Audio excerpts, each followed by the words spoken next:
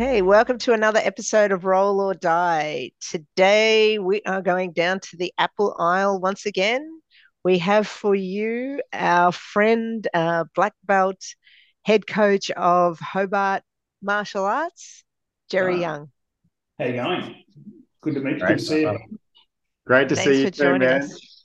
Oh, your dog's coming to join the podcast too. What's the dog's name? What are you doing? Come on, Spoons, quick. In your bed. Quick. In your bed. Good What's boy. the dog's name? Jasper, but Jasper.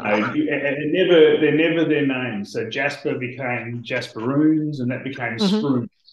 So Yeah. Sproons. This the same thing happened with my kids, man. Like I don't ever want to go Yeah. down the path of the amount of names that they've had, but yeah, I completely Yeah. understand, man.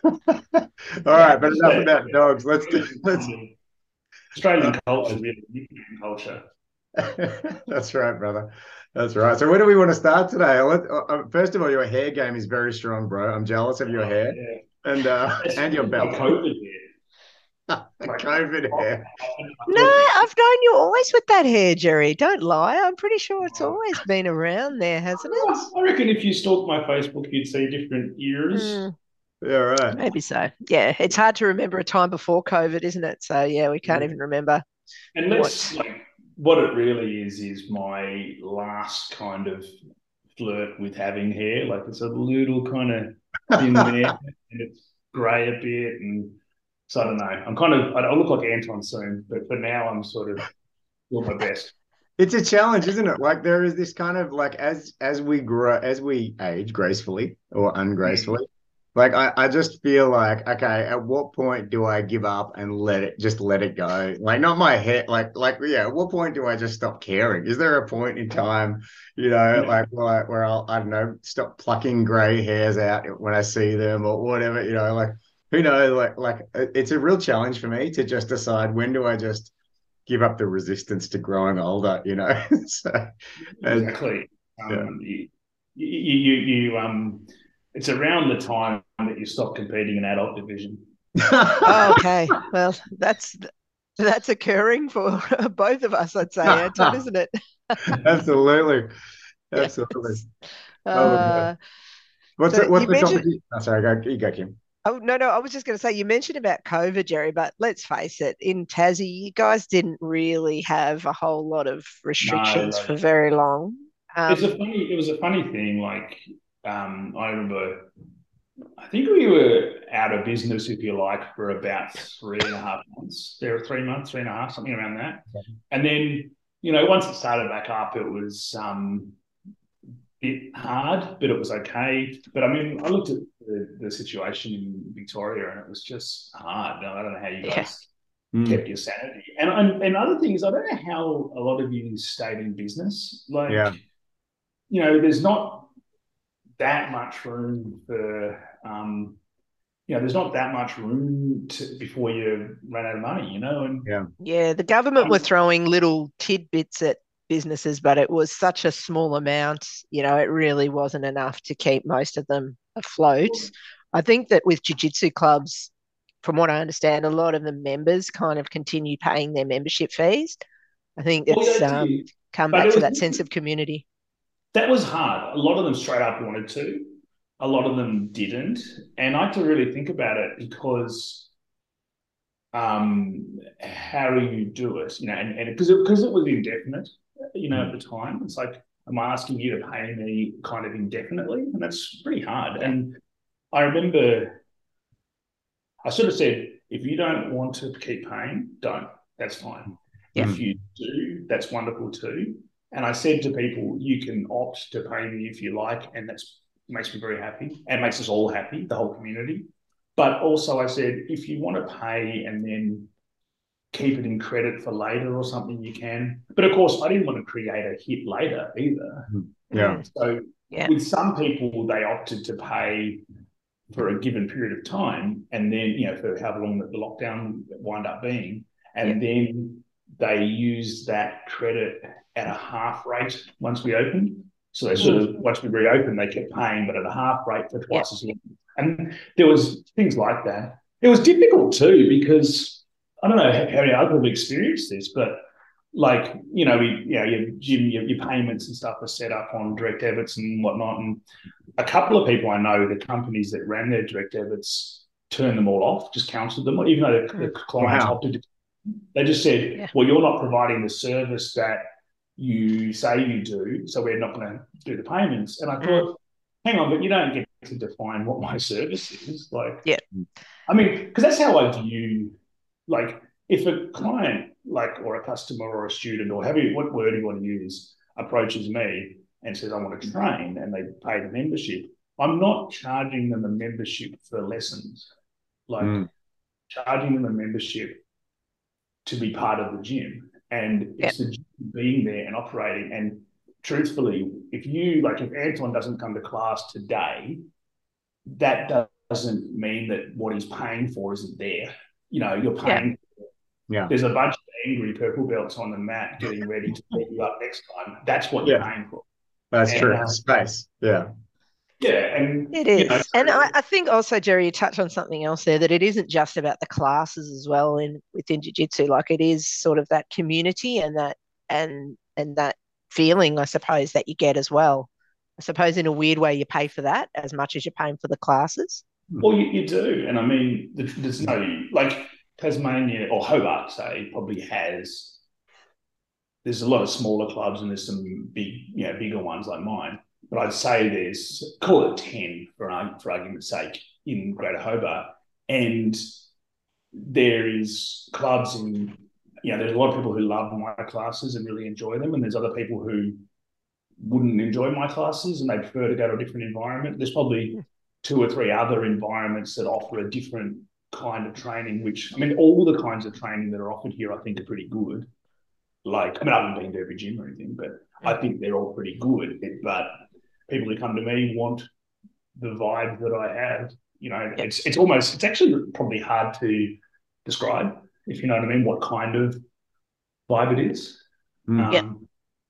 Whereas, like, it's definitely a vibe where everyone's welcome. I'm not one of those gyms where, only the tough survive kind of attitude. Like, I want to bring up everyone if I can. Yeah. But, awesome. I mean, but every gym's a bit different in that way. Yeah. Well, yeah, I love that. And I actually, just on the COVID thing, one of my businesses didn't survive. And I lost, personally, I lost about 300K.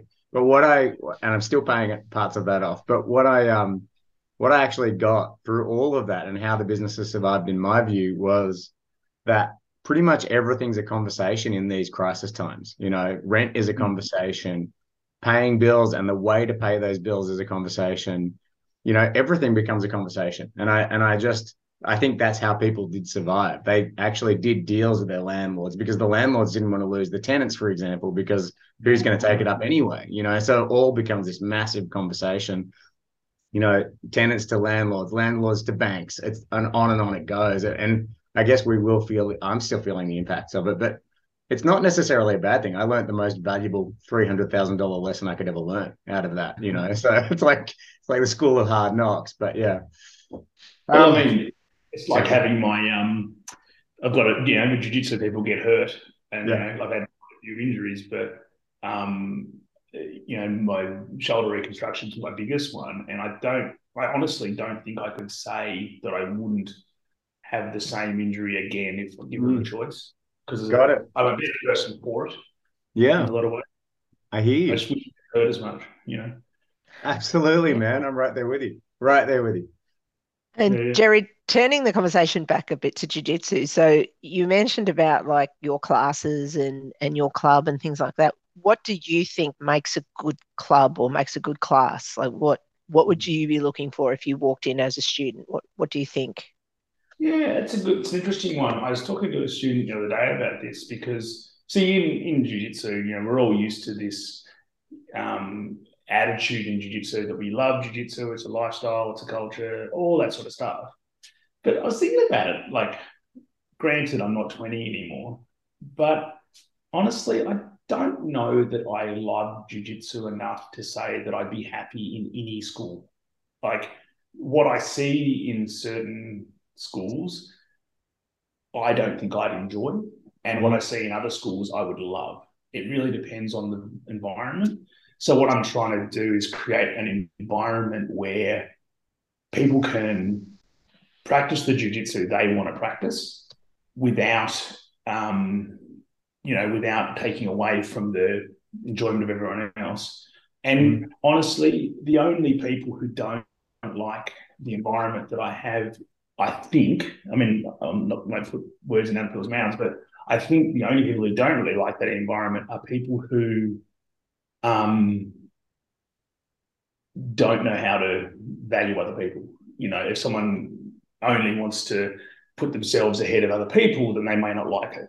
Because I do expect that, like, if you're a purple belt in my club, I expect that you will bring up a white belt and help them. And if there's a 12-year-old's kind of coming up into teenage years and they're coming to an adult class now, well, then that means you've got to look after them. Absolutely. And it doesn't matter the age or anything else. Everyone needs to respect each other. And if you don't, then you're being selfish. And I love that. That's awesome, man. That is it. That is a great cultural kind of pillar, if that makes sense.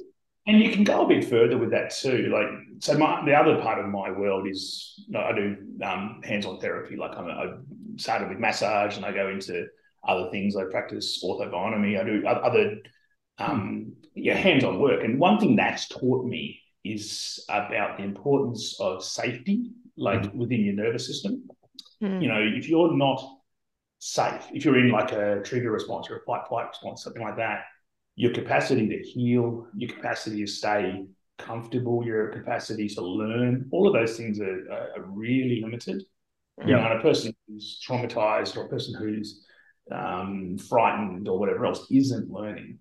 And so I even take that into Muay Thai, into the fighters, they're into their practice. So I'm saying to them, you can spar hard after you've learned.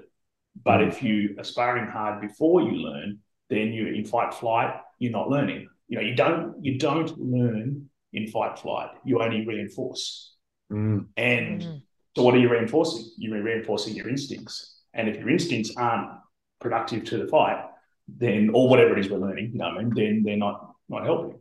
So how do I foster a safe environment, or an environment where we can, maintain our sort of intellectual sense of self? And does that mean that we don't spar hard? No, we spar very hard. We have good hard rolls. We do really get after it, but I try to build up to that so that you can do it in a conscious state, not in a fight-flight state. Love it. Powerful, man. Awesome. I noticed that obviously you're in a very Zen type environment this morning, and you came into this with your name as Kath Brown, I believe. Yeah.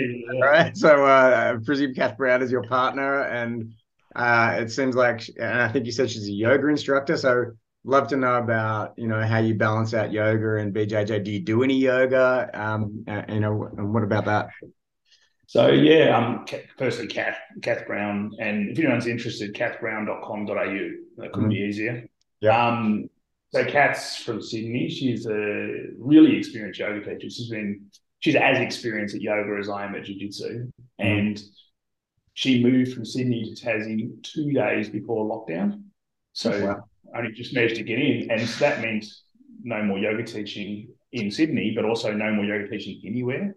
So suddenly the online yoga classes were born, and so we're able to keep working and so on. And this place we're in now is our home we bought in 2020 and didn't settle until 3 months ago.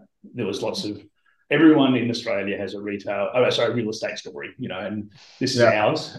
Yeah. But so this room though we set up, this house is shade over 100 years old, and so we had to kind of do a lot of work to get it looking good. Now, this is the studio, so I'm lucky because I get to do a Zoom meeting with you guys in an environment built for it, which is pretty cool. I like that. Old mate over here having a sleep and everything. And I think it's my favorite guest environment so far, for sure. Very calm. I'm feeling very peaceful. And do you find, Derry, that because I know they're definitely, I think we've had previously yoga instructors on before and talked about like the link between jiu-jitsu and yoga. How do you find that? Well, it's an interesting one. I mean, I'm really, really, really, really unflexible and really, really, struggle. So when I first came across the idea of yoga, I was like, oh. I mean, I've done yoga classes for a long time, off and on, but some people have a body that's just built for jiu-jitsu. Like there's a yoga body too. And it's something that Kath and I were discussing. Like there are certain poses that Kath can do that I can't. And it's not because I'm too stiff or inflexible. It's because of that lack of flexibility, I can't align my skeleton. So if your skeleton doesn't align, and this is true for posture and jiu-jitsu as well, for you white belts out there, if you can't align your skeleton, it means your muscles have to work. And so a pose that, say, Kath can hold skeletally or more skeletally, I have to hold muscularly, which you get tension, you start to shake, you get fatigue, and that's not resting, right? So then if we look at the traditional yoga with long stretching poses and all that, I don't even know the different kinds, so I won't throw fancy words about, but all those different things, I mean, I'm not going to get a lot of benefit from that, because the benefit of yoga, as I understand it, this is what Kath's taught me, is it's not about stretching and pushing, but it's about learning to relax in posture. So there's styles of yoga, like yoga nidra is one of them, and some of the yin styles and so on, where you aren't necessarily actively moving around. You're not even necessarily in that greater sort of stretch ranges. You're sort of in positions that help you to relax, and that's where I find the benefit. And as a side note, there's a tie-in between that practice of yoga and the kind of therapy that Kath does it as well, that we both do with clients, which is called orthobionomy, and that's sort of flies in the face of a lot of the way people treat stuff. Like, I mean, a lot of students will come up to me and say, I've got this sore or whatever, how do I stretch it? And I always say, well, I can teach you to stretch that muscle, but why do you want to? And they say, well, it's sore. And I say, why do you think stretching will fix it? Like, I'm not saying stretching doesn't fix it, but I'm saying, where does this assumption that everything is fixed with a stretch come from? Because generally speaking, if I've got, say, inflammation in the muscle somewhere, it's sore, it's angry, if I stretch it, I'm only going to reinforce that feeling, and your body's not going to let go. So generally speaking, what I do when I'm working with a client is I try to find a way to shorten the muscle down, comfort it, take away any tension that I can to allow things to unwind in their own way. See, in a similar way to what might happen if you sleep, so your body can let go when you're asleep, that sort of thing. And of course, I do that with clients, but you can do it yourself. Anytime you're uncomfortable after training or whatever, you find a posture to sit that's not uncomfortable, and you rest into it and you relax into it. And so the yoga styles that are beneficial for me follow those patterns. You might look at relaxing positions, that sort of thing. Of course, I'm not looking at doing the splits, so different needs, Sure. That makes total sense, man. Also, one of the paths we love to go down in these interviews is to find out people's entries into BJJ, like from the very beginning. How did you discover it, and then how did you get bitten by the bug? And just tell us a bit about your journey, please. Sure, and that it ties into a conversation I had with Neil Campbell, who's one of the black belts at my gym, who you guys have known from Melbourne. Shout out to Neil. Yeah, he still beats me up all the time too. The troll father. Does he still troll as much as he used to? He's much more refined and mature than he was. A distinguished gentleman. He's mellowed. Oh my God. It's good. Him and I get to have a lot of great conversations. He's a real good friend in that way. His jiu-jitsu is so excellent. I just say, he's always had a knack of just amazing jiu-jitsu. So yeah, he's ridiculous. He kills whatever I do, even though he's half my size. It's really good. Yeah, exactly. Yeah. So, in answer to your question, the entries to jiu-jitsu, I think, have changed. Like when I started jiu-jitsu, I definitely got into it because I was very much into self-defense and martial arts and that, and I've done a lot of different martial arts in my life, but at the time I was mostly doing Hapkido, which is like Aikido with kickboxing mixed in sort of thing. And of course, being so young and naive as I was like, yeah, well, I got pretty good, stand-up skills. So all I need is a little bit of ground kind of thing. And there was a few scuffles I had in my earlier years where I was on the ground and didn't know what to do. But I didn't really realize that I needed it till later. I found jiu-jitsu like everyone else did. I watched UFC 1 through 5 on VHS, and a guy I know here in Tassie who's never done jiu-jitsu, by the way, but he's a martial arts fan. He found those tapes when he was on holiday in the States in like 92. No, sorry, 2002, somewhere around there. And so I watched them when he brought them around. I was like, wow, that's pretty cool. Didn't think jiu-jitsu was the answer. I just thought that'd be a good little addition to what I do. And it's like Hapkido has a lot of submission in it, like a lot of like joint locks and things. So it seemed like, oh, yeah, I get the same thing. It's just on the ground.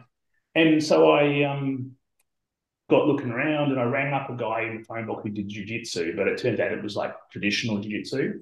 But I guess he had a few phone calls of the like. So he just said, nah, you don't want me, you want Adam and Clancy. And so it's Adam Newton and Clancy Roberts. And they were in like a PCYC here. And so I went down there and I got absolutely smashed by those guys. And this is like Adam was a blue belt and in those days. And so that was where my journey started. And I was training ever since then. The reason I guess I talked about Neil though is that one thing I notice is different now is that in those days, I started for self-defense reasons. And basically the only other people who were training were bouncers, pretty much. And now people come in, like just the other night, had a new guy come in, wants to start training.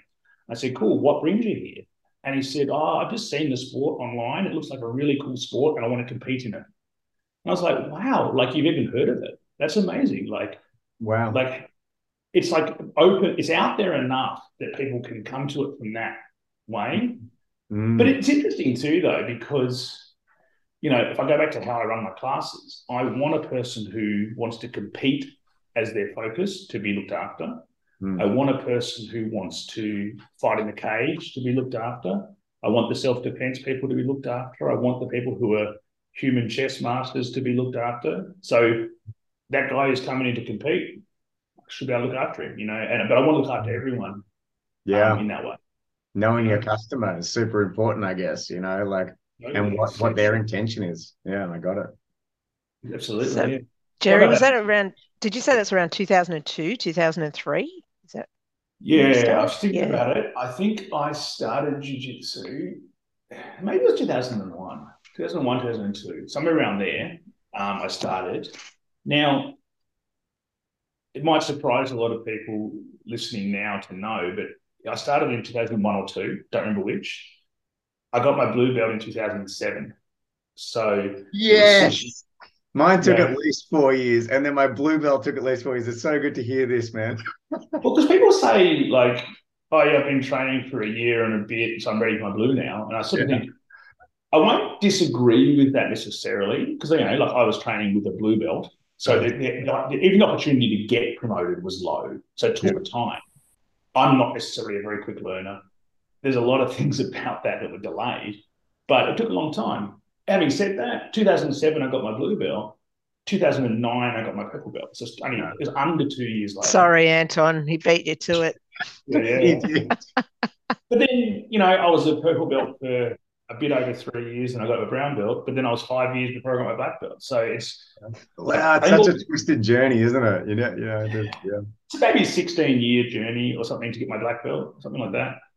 I think 16 years. And like lots of different changes in focus in that time as well. And, at times in that I was really keen on competing, other times less so. On that, I am a terrible competitor. Like I've had some success, but mentally I'm not very good at it. Like I'm not very good brother. Me too.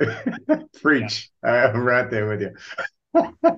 Pretty good coach, I think. Like I think I am. I think I'm a pretty good coach, but I don't I'm not there's a switch in you that you need to flick when you compete, and I'm not particularly good at flicking it in myself, you know. But I learned that a long time ago that that's not. I'm never going to be a world, national, state, regional, town champ. It's just not going to happen. So, yeah, I'm with you. But the reason why I still compete is because I am trying to find that switch. You know what I mean? Like I want to actually develop it as a muscle. You know, it's like I'm not going to let this sucker off the hook. Like it's a little dark area of my life that just keeps evading me. Is it's what I a see thing. devote themselves to competition. There's a lot about competition that's good, like making yourself do those things. Like if I look back across my competitive career, there's a couple of things I've done, techniques, a couple of moves, if you want, that I've pulled off successfully at almost every belt, almost every time I've competed. And if I pulled those off all those times, it means I've pretty well, they're mine. I've pretty much got them. Whereas there's other techniques that I do in the gym, rolling, that I never pull off in a comp. So it's like there's what you know and what you think you know, or there's your comp game versus your other game, and there's all of those little things. And I certainly have flicked the switch. I know I can flick the switch, but I also know that. I mean, I'm also, when I say not a competitor and not an athlete, there's also a physical aspect to that. Like my body's a lot more inclined to break than not. So flicking the switch is likely to get hurt, and there's less. Flicking the switch has an impact. Yeah. Yes, I know all about that. You mentioned about your shoulder reconstruction. When was that? When did that happen? The actual reconstruction, that was my right shoulder. I think that happened in 2006-ish. Like it was a pretty bad dislocation that I had, but it was I had a dislocation that was pretty bad, but it went back in immediately. So it was a little hard to work out what actually happened, and it kept on sort of re-hurting all the time. And that was in like 2004, so it was like 2 years before I got the surgery, and it was like my arm was fully extended and it broke. I just had it at the front. So like I tore off the long head bicep tendon and I, munched up all the labrum, and it was a mess. And so there's pins holding it together and stuff now. And that was bad. But I don't think I'd ever looked into any kind of exercise before that. I don't think I'd ever considered how to do strength training.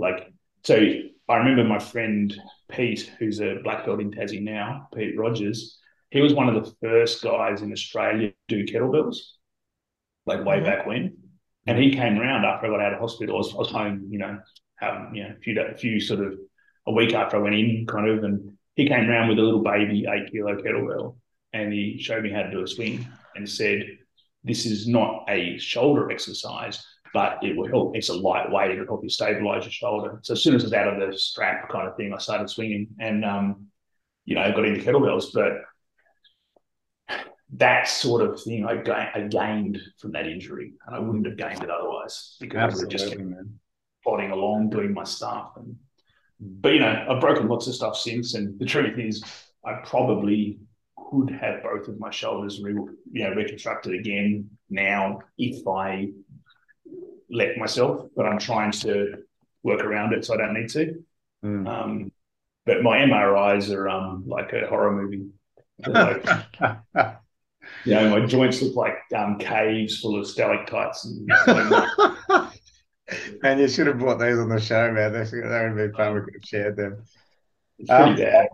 Going back to the belt thing, I actually know a brown belt right now who lives in an area where he moved away from Melbourne, and he lives in an area where no one can even grade him because he just smashes everybody, right? So the other thing about this journey, actually even harder than competing for me is getting unattached to belt level. You know what I mean? There's some people who know they're a black belt who are just rocking around with their brown belt because, there's not even anyone to grade them, and it's just not that priority for them. I don't even understand that mindset, right? But I think it's really important that we it's so natural to want to be attached to belt and stripes and everything else. But people like that, inspire me that there's completely different views of jiu-jitsu around belts, man. But what are your thoughts?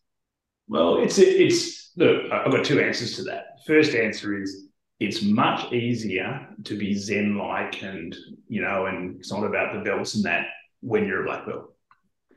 Like you get your black belt, it's like, oh, it's not about the belt, If I said it was never about the belt for me, that'd be a bald-faced lie. Yeah. Absolutely was. But there's a certain aspect of belts that is logistical.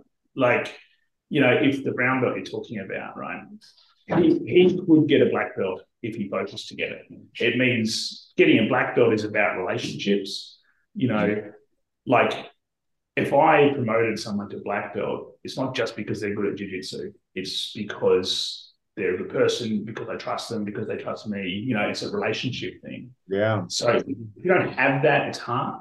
But there's like Tasmania is the same as like Australia was a long time ago. It's on its own. It's secluded. Like Adam Newton was my coach, my first coach. He still is my coach. A lot of ways, and so he was flying the flag of Tasmanian Jiu-Jitsu, and that meant getting on a plane, flying to Geelong to go to John Wills Academy, and training there for a week, and then coming back and saying, "Hey, I've learned 3 new things," and then we get to play with those 3 new things, because it certainly wasn't streaming video. It certainly was nothing like that. Or it was looking at books with photos of how the moves worked, and that's like everyone who will know that 5 photos of a technique does not show you how it works, and so that's a very slow way of learning. And I couldn't get a blue belt until Adam was a purple belt, so he could promote me, kind of thing, and a purple when he was a brown, and so on. And it's like those grading questions are very logistical. I got a second degree the other day, and so a second degree means you can give a black belt, as far as I understand. But I mean, God knows, it depends who you ask. The beauty about jiu-jitsu actually is nobody gets to dictate that to you. Like jiu-jitsu doesn't have an overarching body that's in charge of it. As much as some people think it's called IBJJF, I am registered with IBJJF, but no problem with them. But they're just one body, group bodies. There's no rules on that. But like one of the reasons why you keep getting a new stripe on your black belt is so that you can promote people. And if I didn't have 2 stripes, so I couldn't make a black belt, then I'm not doing my students a service. And if I then didn't have enough stripes to give my black belt student their second stripe so they can promote their student, then I'm doing them a disservice. So it's kind of there is a logistical reason for it. Never thought about that before. Thank you for sharing that, man. That makes a lot of sense. It's just part of the structure of things as such, Definitely doesn't make me a better grappler, though. Oh man, you've been around the traps long enough. I'm sure you got a lot of sneaky, wily old goat moves. That's what I have. Aikido wrist locks. Aikido wrist locks. Yeah, for sure. Oh, good. We are nearly out of time, Jerry. That time went really quick. Do you have any parting words, any final thoughts to share with our listeners? Look, I just want everyone to say good day to everyone and say I hope everyone enjoys their personal journey. I think one thing I noticed has changed a little in jiu-jitsu in the last couple of years, and I don't know if it's good or bad. I'm not a reserved opinion on it, but the big online kind of forum community type things that have developed, Facebook and whatnot, around jiu-jitsu are great in that everyone gets to talk to each other and gets to know each other and all that.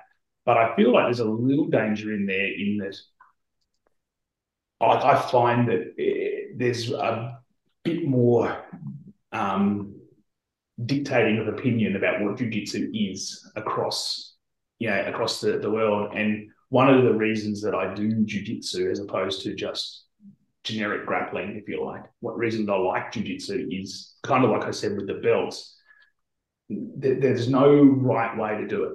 It's whatever you want to do and whatever your club wants to do and whatever else. That's what jiu-jitsu is. And like if someone online who's fairly noisy and fairly charismatic and has an opinion starts defining what jiu-jitsu absolutely is, then what they're really saying is this is my opinion about what jiu-jitsu is. And so I guess that's what I tell people, like, don't forget that jiu-jitsu is yours and it's whatever you want it to be. And my students needn't think that I get to define what jiu-jitsu is for them. And I don't think that, my coach Tiago, who you guys know very well, he doesn't define to me what my jiu-jitsu is. Like, it shouldn't be that way. So if you're ever hearing like people telling you what it's about, what the lifestyle is, and what you should feel like as a jiu-jitsu player, don't forget that it's whatever you want to be. There's no definitive truth, I guess. I love you, man. That is awesome. That is profound, and it's such an amazing note to end on. I really got something for myself in that, man. Thank you so much. Yeah, that's awesome. Thanks, Anton. Awesome. So we'll have this out, I think, in a couple of weeks. If you could share it on your platform, that would be awesome to help grow our audience. And we look forward to seeing you. Tiago is back in Brazil now, but hopefully we can see you around the traps, come back to Melbourne, or if we ever come back down there. Awesome. Cool. Thanks, Jasper. Right. Thanks for coming on the show, Jasper. kathbrown.com.au. Anybody wants to? Normally we're promoting the jiu-jitsu, but we can do. And one other thing, Hobart Martial Arts Academy is always open to visitors. I don't charge fees to guests or anything. Just come and roll. I love having guests. Yep. It's usually like it. And the other thing too, derwentvalley.com.au. So derwentvalleymartialarts.com.au is my second location. So if you're up in that region of Tassie, which is a beautiful place, it's a small little group, but we're growing too. Yeah, I've been to your club. It's very good. I can attest. So go join. And thank you once again, Jerry, for giving up your time. And Jasper. See you, everybody. See ya. Bye.